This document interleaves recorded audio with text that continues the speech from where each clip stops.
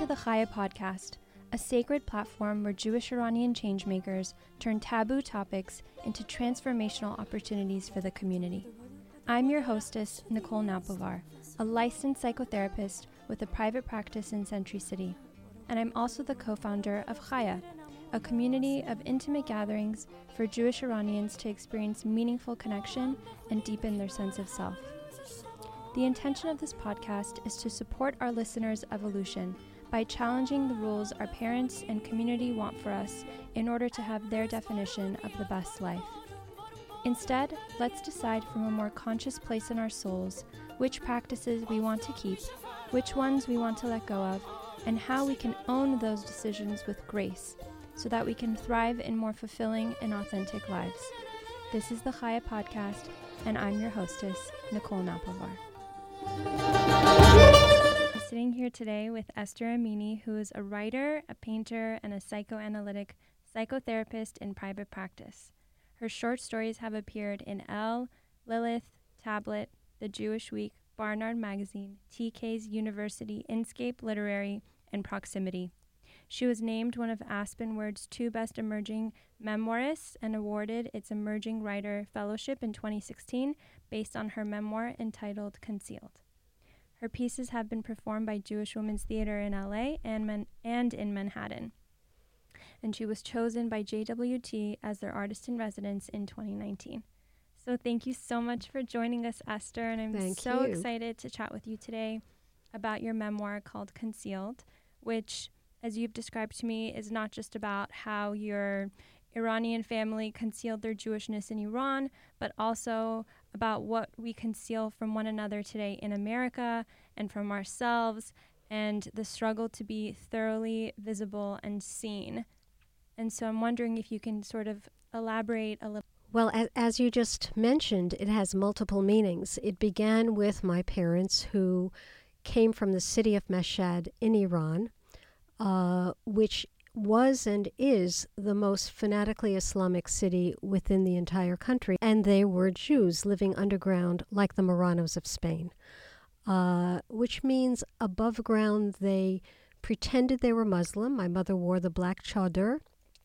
My father prayed from the Quran many times a day at the public square, within the public square. And yet in the privacy and secrecy of their home, they were devout Jews. So they concealed, which goes back in time. My ancestors did the same. So that becomes a part of your character. You can't leave that behind because you come to America. You know, they came to America right after World War II. They arrived here in 1947. A few years later, I was born. I, being their only daughter, their youngest, their only American-born child. I have 2 older brothers who were born in Iran. And what's interesting is how that whole concept and that feeling of needing to conceal oneself gets transferred to the next generation, and to me in particular. I didn't have to hide the fact that I was Jewish. I had to hide the fact that I was interested in being a person they didn't want me to become, which is to go to school. My mother was never allowed to go to school. She was illiterate. In Mashhad, girls did not go to school. She was married at a very young age, at the age of 14, to my 29-year-old father. My grandmother was married at the age of 9 to her 29-year-old husband. Wow. So those were the expectations, not exactly that way, but the expectation was that I remain illiterate, marry very young, as early as possible, early adolescence, and not develop my mind. Because the prevailing wisdom at the time was an uneducated woman makes an excellent wife. That a woman who has thoughts, opinions of her own will undermine marriage. So that's the package. So I had to, here I am growing up in Queens in New York, going to public school, My father did not want me to read, so I would hide the books under my mattress. He certainly didn't want me to go to college, so I had to forge signatures, and I don't know how I thought I was ever going to make my way through college. He went on a hunger strike when I decided to move into Barnard. Again, we were in New York. We were living in Queens. Barnard was in Manhattan. It wasn't that far away. But for him, it meant he was losing me to that outside secular world that was going to pervert me in some way. All of this hiding of who I am was part of the concealed. And then later in life, I began to realize that I was also concealing from myself parts of myself. Can you tell me more about what you mean by that? Because I think a lot of Persian Jews, it sounds like you were a first generation Jewish Iranian American. Yes. And I think for a lot of us who our parents came here around the revolution, we're now sort of experiencing that transitional generation of trying to figure out, okay, who is it that we want to be in between these two very different cultures, one being the American culture and one being the Jewish Iranian culture. And so I think, yeah, there is the element and the struggle of, okay, our parents want a certain thing for us and maybe we want something different, but I also think there is a level of maybe sometimes denial or shame about the things that we actually really want for ourselves as well, that we don't let ourselves want. I think it's hard to trust ourselves when we are children, when we're teenagers, when we're young adults. Our parents loom large. I think the fear is if I do what I want to do, if I become who I want to become, I will lose my parents. I will lose my family. And I wanted both to have me and to have them. And that was the dilemma. How do I have both? I wasn't feeling reckless. I wasn't feeling like, oh, I don't give a damn. Whatever happens, happens. I'm just going to go out there and be me. I wanted to hold on to their love and their support and the community to some degree. So I think not knowing how do you do that? How do you balance? It is risk-taking. You do have to take, I think, calculated risks. I did it step by step. And I think eventually what you discover is that you have inner strengths that you didn't know you have, and that you can survive it all. You know, they may be upset, they may be angry. In my case, that I wanted to be an educated woman. I mean, for Americans, that's no big deal. Why were you suffering under this? But for a Persian family, and specifically coming from a Mashhadi family, there's a limit to how much you should learn. And then the idea is to quickly get married, have children, and be a housewife. So I think it's a process, and we have to allow time for that too. There is no magic bullet. I think we have to make lots of mistakes. I'm a big believer in failure. I think it's undervalued failure. Making mistakes, falling flat on our faces, realizing, oh, why was I trying to be that person when that's not me? Because those errors force us to realign ourselves with who we really are. Life is messy, and, yes. And that's exactly what it's about. Yeah. For sure, absolutely. And I think that's very true in our culture. It's very much about how can I look as perfect as possible, And there's no room for mistakes or failures when you're trying to look perfect. Yes. And you're trying to look perfect in the eyes of your parents very often. I mean, that becomes the yardstick. Will they approve of me? Am I a good girl in their eyes? Are they proud? You don't want to create shame. Shame is a big word within the Persian community. You want to avoid that. Obru. You want to maintain your family's abrou, which is their face, which is their reputation. Family reputation that goes back hundreds of years. A family name has value. I mean, that's so different from the American culture. You don't think about the word abrou. At some point, what clicks, and it takes time. That's why I really don't want people to think like if they're not there now, they never will be.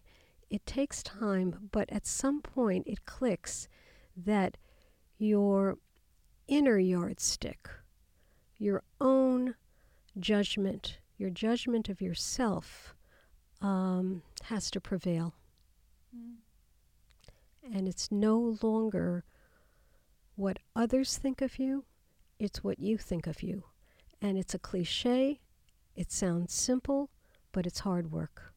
For the people that you love the most, and I know there's studies on this, that when you look at the people in your life that are the most important to you, and then you think about them not approving of something that you're doing, your entire nervous system, every cell in your body reacts. And it's so hard to sit in that discomfort. And, you know, I'm a psychotherapist as well, and this is something I've struggled with in my personal life, and that I see clients coming in all the time, you know, asking, you know, saying, I'm not happy with who I am. I don't like, obviously, something in my life, and it's not working for me. And a lot of it comes back down to this question of, so who do you want to be? You know, how do you want to show up in this world? How do you want to feel? And how do we create that for you? How do we create support and relationships around you that will support you in being that version of yourself, you know? I think that's a very good point. I think a support system is critical. It's selecting friends who understand and who you respect and who encourage you to be the person you feel you need to be. There might be mentors in your life, teachers, therapists that you see, employers, employees who get it. They understand the trip you're trying to take. And because you have respect for them, their word has value. And it begins to outweigh over time what your culture is saying. You've created another culture for yourself. And this doesn't mean that you want to abandon the family culture. It means that you can live in more than one culture. Beautiful. Yeah, absolutely. It's so funny because I can relate so much to what you're saying. I, you know, was born and raised in LA and very much grew up in the Persian Jewish bubble, and then kind of hit this point of, oh, I want more than this, you know, and I feel constricted. I feel unfulfilled. There's something missing for me here. So I ran away to New York.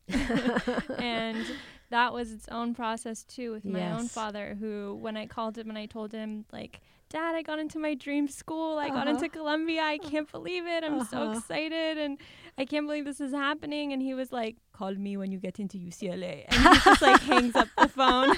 And I was just like, okay, this is going to be a thing. And it was really sweet. Within a few days of back and forth, he, you know, was very kind to give me his blessing. And I would have gone either way, but it was really nice to have that. It's challenging to be between these two cultures, but I think it's also, there's no better time, I think, to be alive and to be able to experience everything that comes with these cultures and really pick and choose what is it that I want and what is it that I want to let go of, which is something you talk about a lot in your book as well. So I'm curious to hear from you. What was your process with, and still is, it sounds like your process with, you know, figuring that out? Well, you're right. I continue to figure it out. And I believe I will until the day I die. I don't believe this ever ends.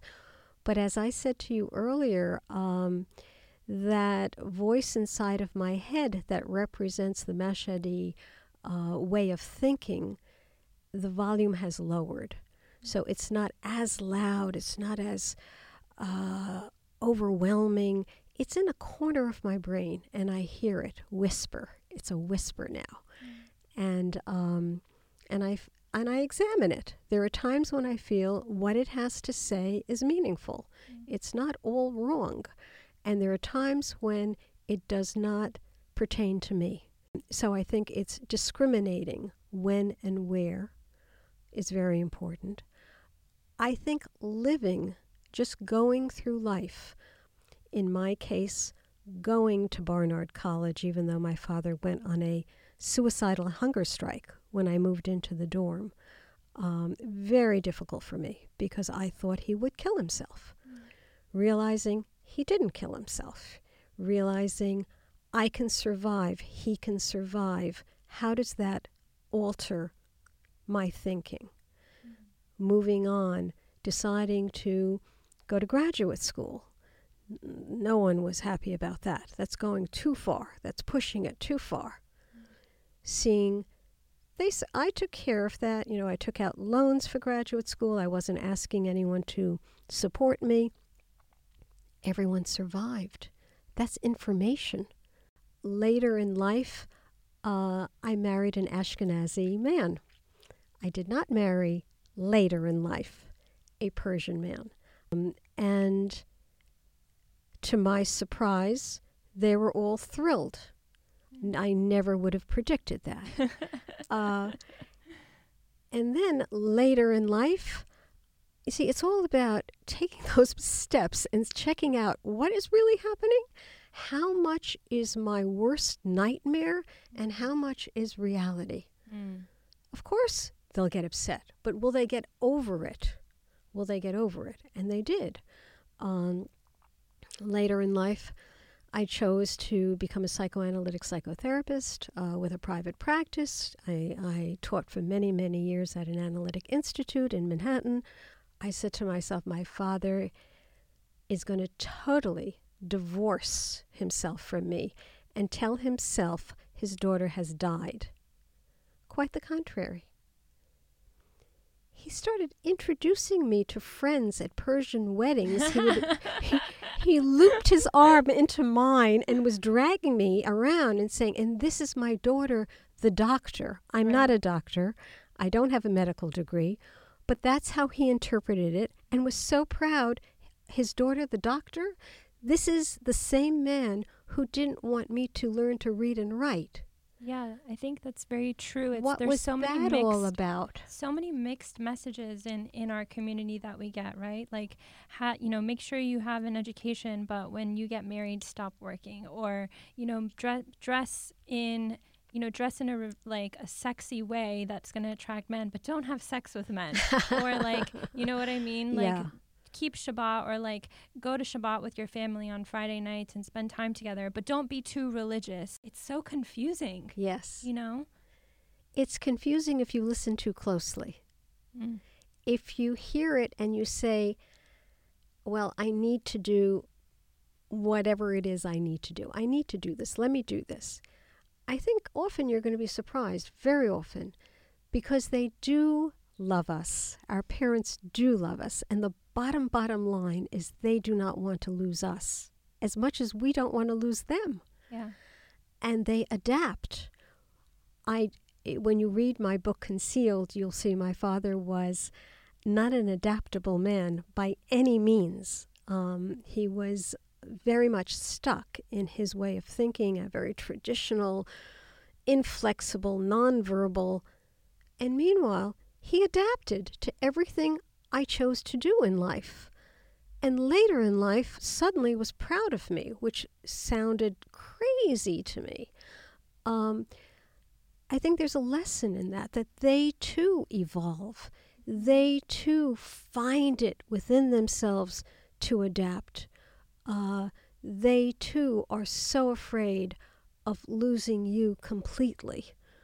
It's hard to believe that. I think when you're a child, an adolescent, a young adult, it's very hard to believe that. But it happens to be a fact. So I have a question for you, because I think a lot of us, maybe deep down, we do have this fear of abandoning our parents, or them feeling abandoned by us, or them abandoning us. And then there's this also deeper knowing of, okay, but we're going to get through this. But there's this really uncomfortable phase where that adjustment is happening, where everything in your body, every cell in your body is like, just stop doing it. Stop doing this thing that's different that they don't like. Whether it's, going to the school that they don't want you to go to, or dating the guy that they don't want you to date, or the girl that they don't want you to date, or whatever. But in your heart of hearts, you know that this is like right for you. So how do you sit in the discomfort of that? How did you do it? And is there anything that you would like to tell our listeners or suggest to our listeners? Because I mean, I see this in my practice as well, of people are willing to take this risk, but sitting in the discomfort of that time period is so it's so uncomfortable. It's so difficult to hold out, you know? Mm. I mean, I'm having so many different thoughts when you're raising the question. So they're branching out in different directions. I mean, one thought I have immediately is that one should consider therapy. I think it's really important. I myself went through therapy feeling I'm torn. I'm torn. And all the things I want to do that seem very normal and average for American girls my age was considered sinful by my parents. And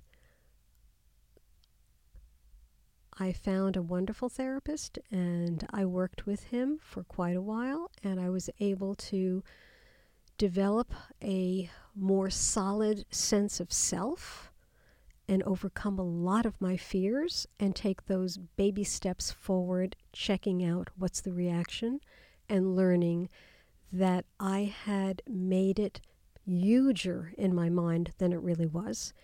And that's one thought I have. Another thought is that we have to make mistakes. I caved after I graduated from Barnard and got my BA. I caved and I said, I'm going to be the girl my father wants me to be. And I married a Persian. The marriage was not good, but I had to make that mistake in order to get back onto my feet and create a different inner narrative. And that inner narrative of who am I? What I see I did it my father's way. It did not work. It was very, very painful for me. So what's the alternative? And that's where I go back to making mistakes. That's okay too. We can take the easy way out, be exactly who they say we should be, and then discover that we cannot live that way. Mm-hmm.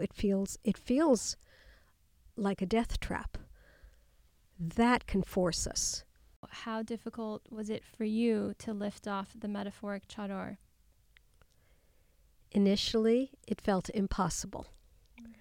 I had a driving need to write down my story, thinking it would be for me, perhaps for my children. I have adult children. I have grandchildren, for them when they get a little older to read, and future generations. I thought it was a very interesting story. Part of it is there's a lot of humor in the book. This is not a somber story. So there are a lot of laughs, and it's also poignant. So I figured if I don't put this down, no one will. Since my mother was illiterate, and all women coming from my father and mother's side were illiterate, no one could read or write, no one put down their story. So here I am in America, educated, the first female in my family to be able to write my own story. So I felt a lot of pressure, internal. It was all coming from me that I should do this, and I should do it for the family. So I did it, and I won't get into the details, but it just turned out that someone had read it, and then they wanted to publish it, and next thing I know, some of my short stories were being taken by Jewish Women's Theater, and I saw, wow, there's a real interest and hunger in this. maybe I should write the full-blown story from beginning to end, a memoir. Part of me was feeling, how dare you? Mm. You have no right to make public your own private story. And I knew that was the voice of Mashhad. I knew that was really the voice of a culture I had come from.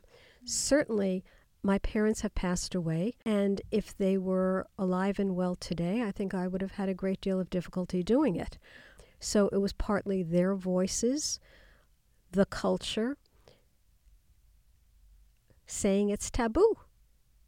You know, you do not write about the family, certainly not honestly. And then there was another part of me that was feeling, but I have to. I have to, because I learned a lot from all of this. I'm not writing the book to make fun of people or to trash them or belittle them. I'm trying to understand my own past, and I'm trying to help others understand theirs too. I think there are a lot of common themes that can be extracted from this book. It's symbolic. It means that I'm not going to be afraid anymore of what others may think, and I'm going to really do what I need to do. It's kind of that final exclamation mark. I will not live under the sheets anymore. I used to read my books under the bed sheets with a flashlight so my father wouldn't know I was reading. I'm coming out from beneath the sheets. And if not now, when? If not now that I'm a mother, I'm a grandmother, I'm a professional, I've been in the field of psychoanalytic psychotherapy for many, many decades. If not now, when? So I had to align myself with me. And it was the final punctuation mark of aligning myself with me. I think what's also has happened over the decades with me is that I'm becoming very interested in discomfort. Mm-hmm. And I like living in a uncomfortable space. Mm-hmm. So is it uncomfortable writing one's own story? Absolutely. But I'm beginning to find real excitement and meaning in not being so comfortable. Let's get out of our comfort zones. Yeah, I think for anyone that's committed to a life of growth, they have to get comfortable with the idea, probably then be uncomfortable for a lot of their life, because growth is uncomfortable. Yes. Sometimes, yes. You know, a lot of the time.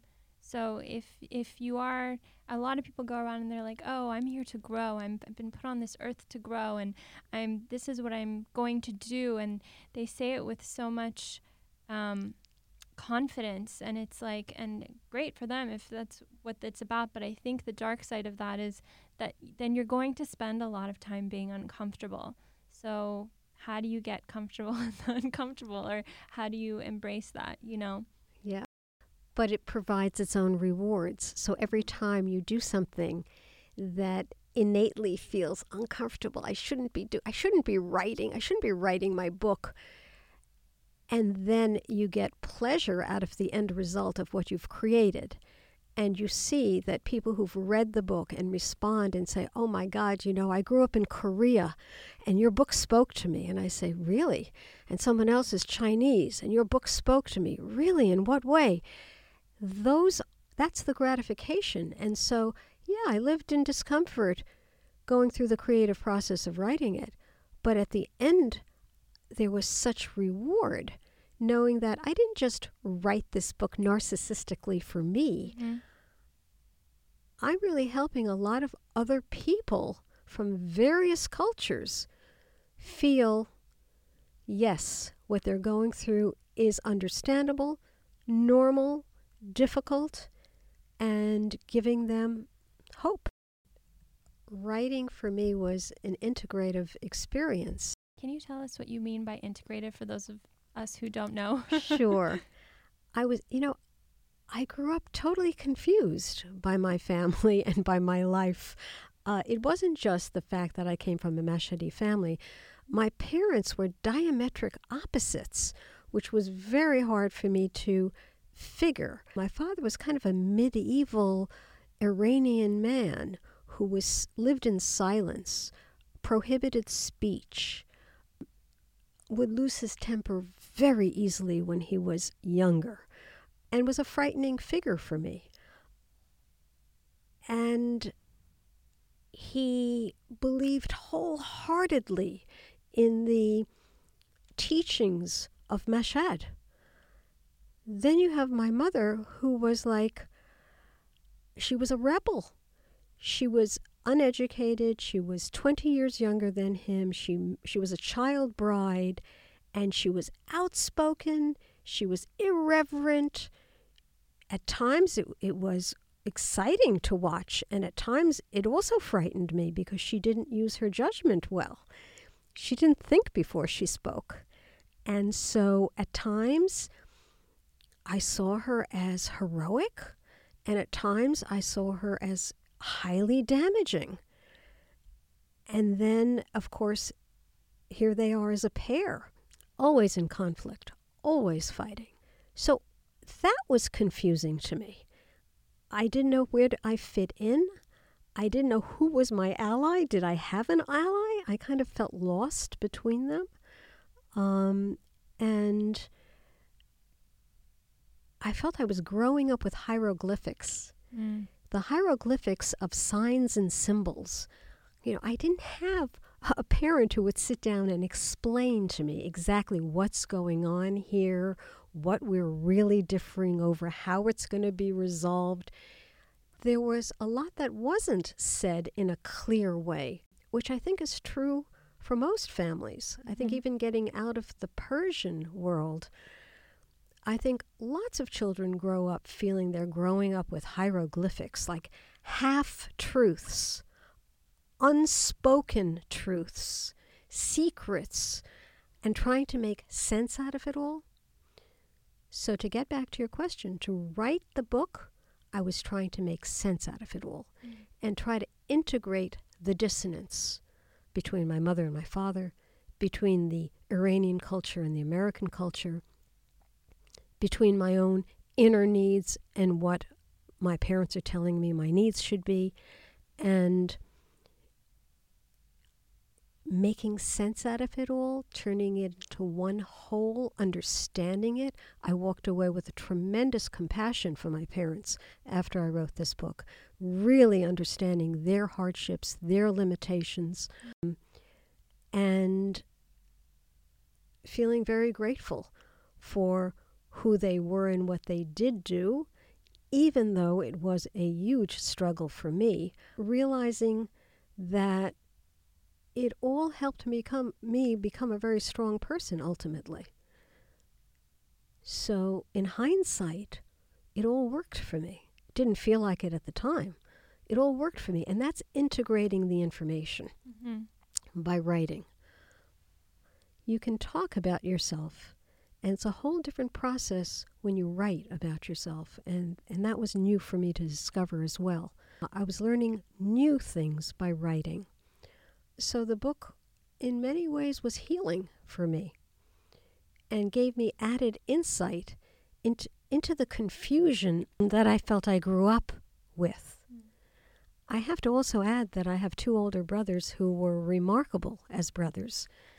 And in the book, the value of siblings, the role of siblings. In my case, my brothers parented me, and I feel were my lifesavers. I know our listeners can't see us, but I'm smiling as you say that because I think siblings can really make it or break it sometimes, Me and my own brother, it's like we laugh so much and we bring so much humor and so much lightness to our family. He's just hilarious. And he'll call me and be like, "You're the only one that's going to understand. Like, let me just explain to you what Dad just said or what Mom just did in her accent or whatever." And so there's that. And then there's also, we fight for each other when our parents don't get something. It's like they come to the other one of us and we have each other's back. And, Yes. It's really beautiful. Yes. And it's also interesting to see the flip side, which is like when there are alliances in families and the siblings are against each other. Mm-hmm. So yeah, siblings are so important. Absolutely. Absolutely. And they also, very often when you sit down with sibs and you talk about parents, you realize that you each had a different mother and you each had a different father. Totally. So we didn't share the same parents, even though biologically we did. Mm-hmm. In my case, I was the only girl. In my case, I was the youngest of three. In my case, I was born in America. I am American by definition. The way each brother was treated was different because of their gender, their personalities, and who my parents were at each stage when they had them. Mm-hmm. I always tell my brother, I'm like, I paved this road for you.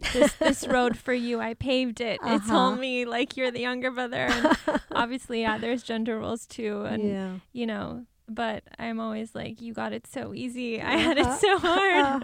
Our parents have evolved so much. Yeah. So. Yeah.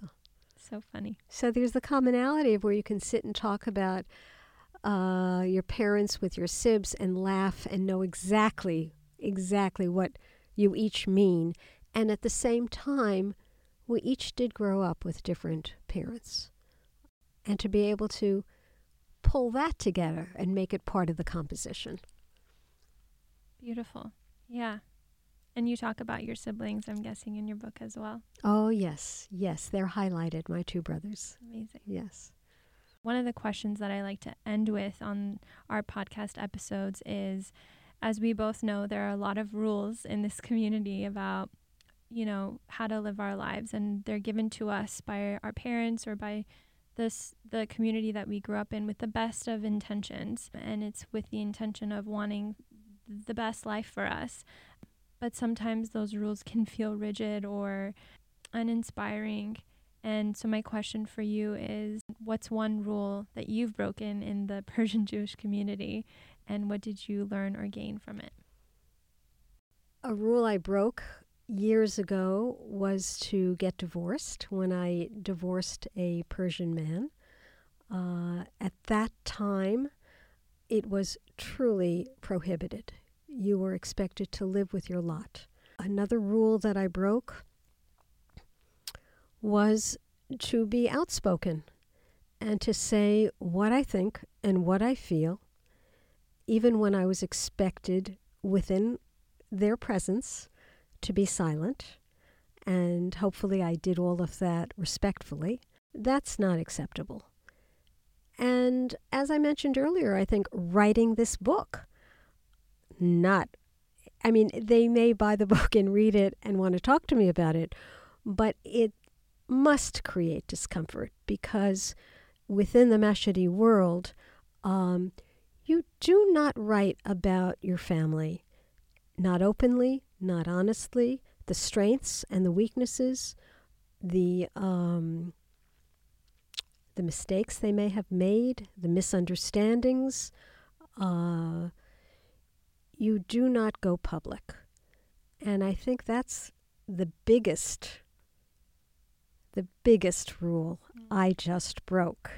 Part of me did that for many reasons, but the one reason I didn't mention yet is one reason was to model. I wanted to model for my daughter, my son, my grandchildren, other young women who feel they need to express themselves and they need not to censor themselves, whether they want to become dancers, musicians, writers, trapeze artists. I don't care what it is, but not to censor and to give themselves that blast of life. We have, as far as we know, one life. And I really believe in living out our passions. I'm hoping that breaking this last rule of writing the book will help others actualize their own passions. So it sounds like what you've gained from breaking the rules is impact and passion and just inspiring others to pursue their passions as well. Absolutely. So I really want to thank you for coming and sharing this all with us today, and for giving us permission as well to continue and inspire us to break the rules. Thank you. I want to thank you for having me. It's been a pure delight. Thank you. And so how can we purchase your book, and how can we get more of you? You can, first of all, I have a website. So if you go to Esther Amini, AMINI, it's all one word, EstherAmini.com. You can go to my website. You can see what I've written. The book is also on my website. It's listed with Amazon and Barnes & Noble, so you can place your pre-orders and orders. Hopefully we will have more time together, Nicole, and we can have more of each other. Absolutely. I look forward to it. Thank you so much for joining us. My pleasure. I'm so excited for everyone to go out there and read about your story. So thank you. Thank you. Hey, Chaya family. Thank you for tuning in. This episode was brought to you by Chaya Community, a sacred space for Jewish Iranians to experience meaningful connection and deepen their sense of self. It's also brought to you by WeWork, finally a space that works how you do. WeWork's new media and entertainment locations are wired and ready for your next big creative project. From soundproof editing rooms to state-of-the-art screening rooms, our media-ready spaces have you covered from pilot to wrap. Book a tour of our newest M&E building at the Pacific Design Center, Green, by visiting we.co/entertainment. Again, that's we.co/entertainment. Thank you. Music is composed by Persian Jewish artist Chloe Primarati. This song, entitled Aina, is off her award-winning album, Vegan Majesty.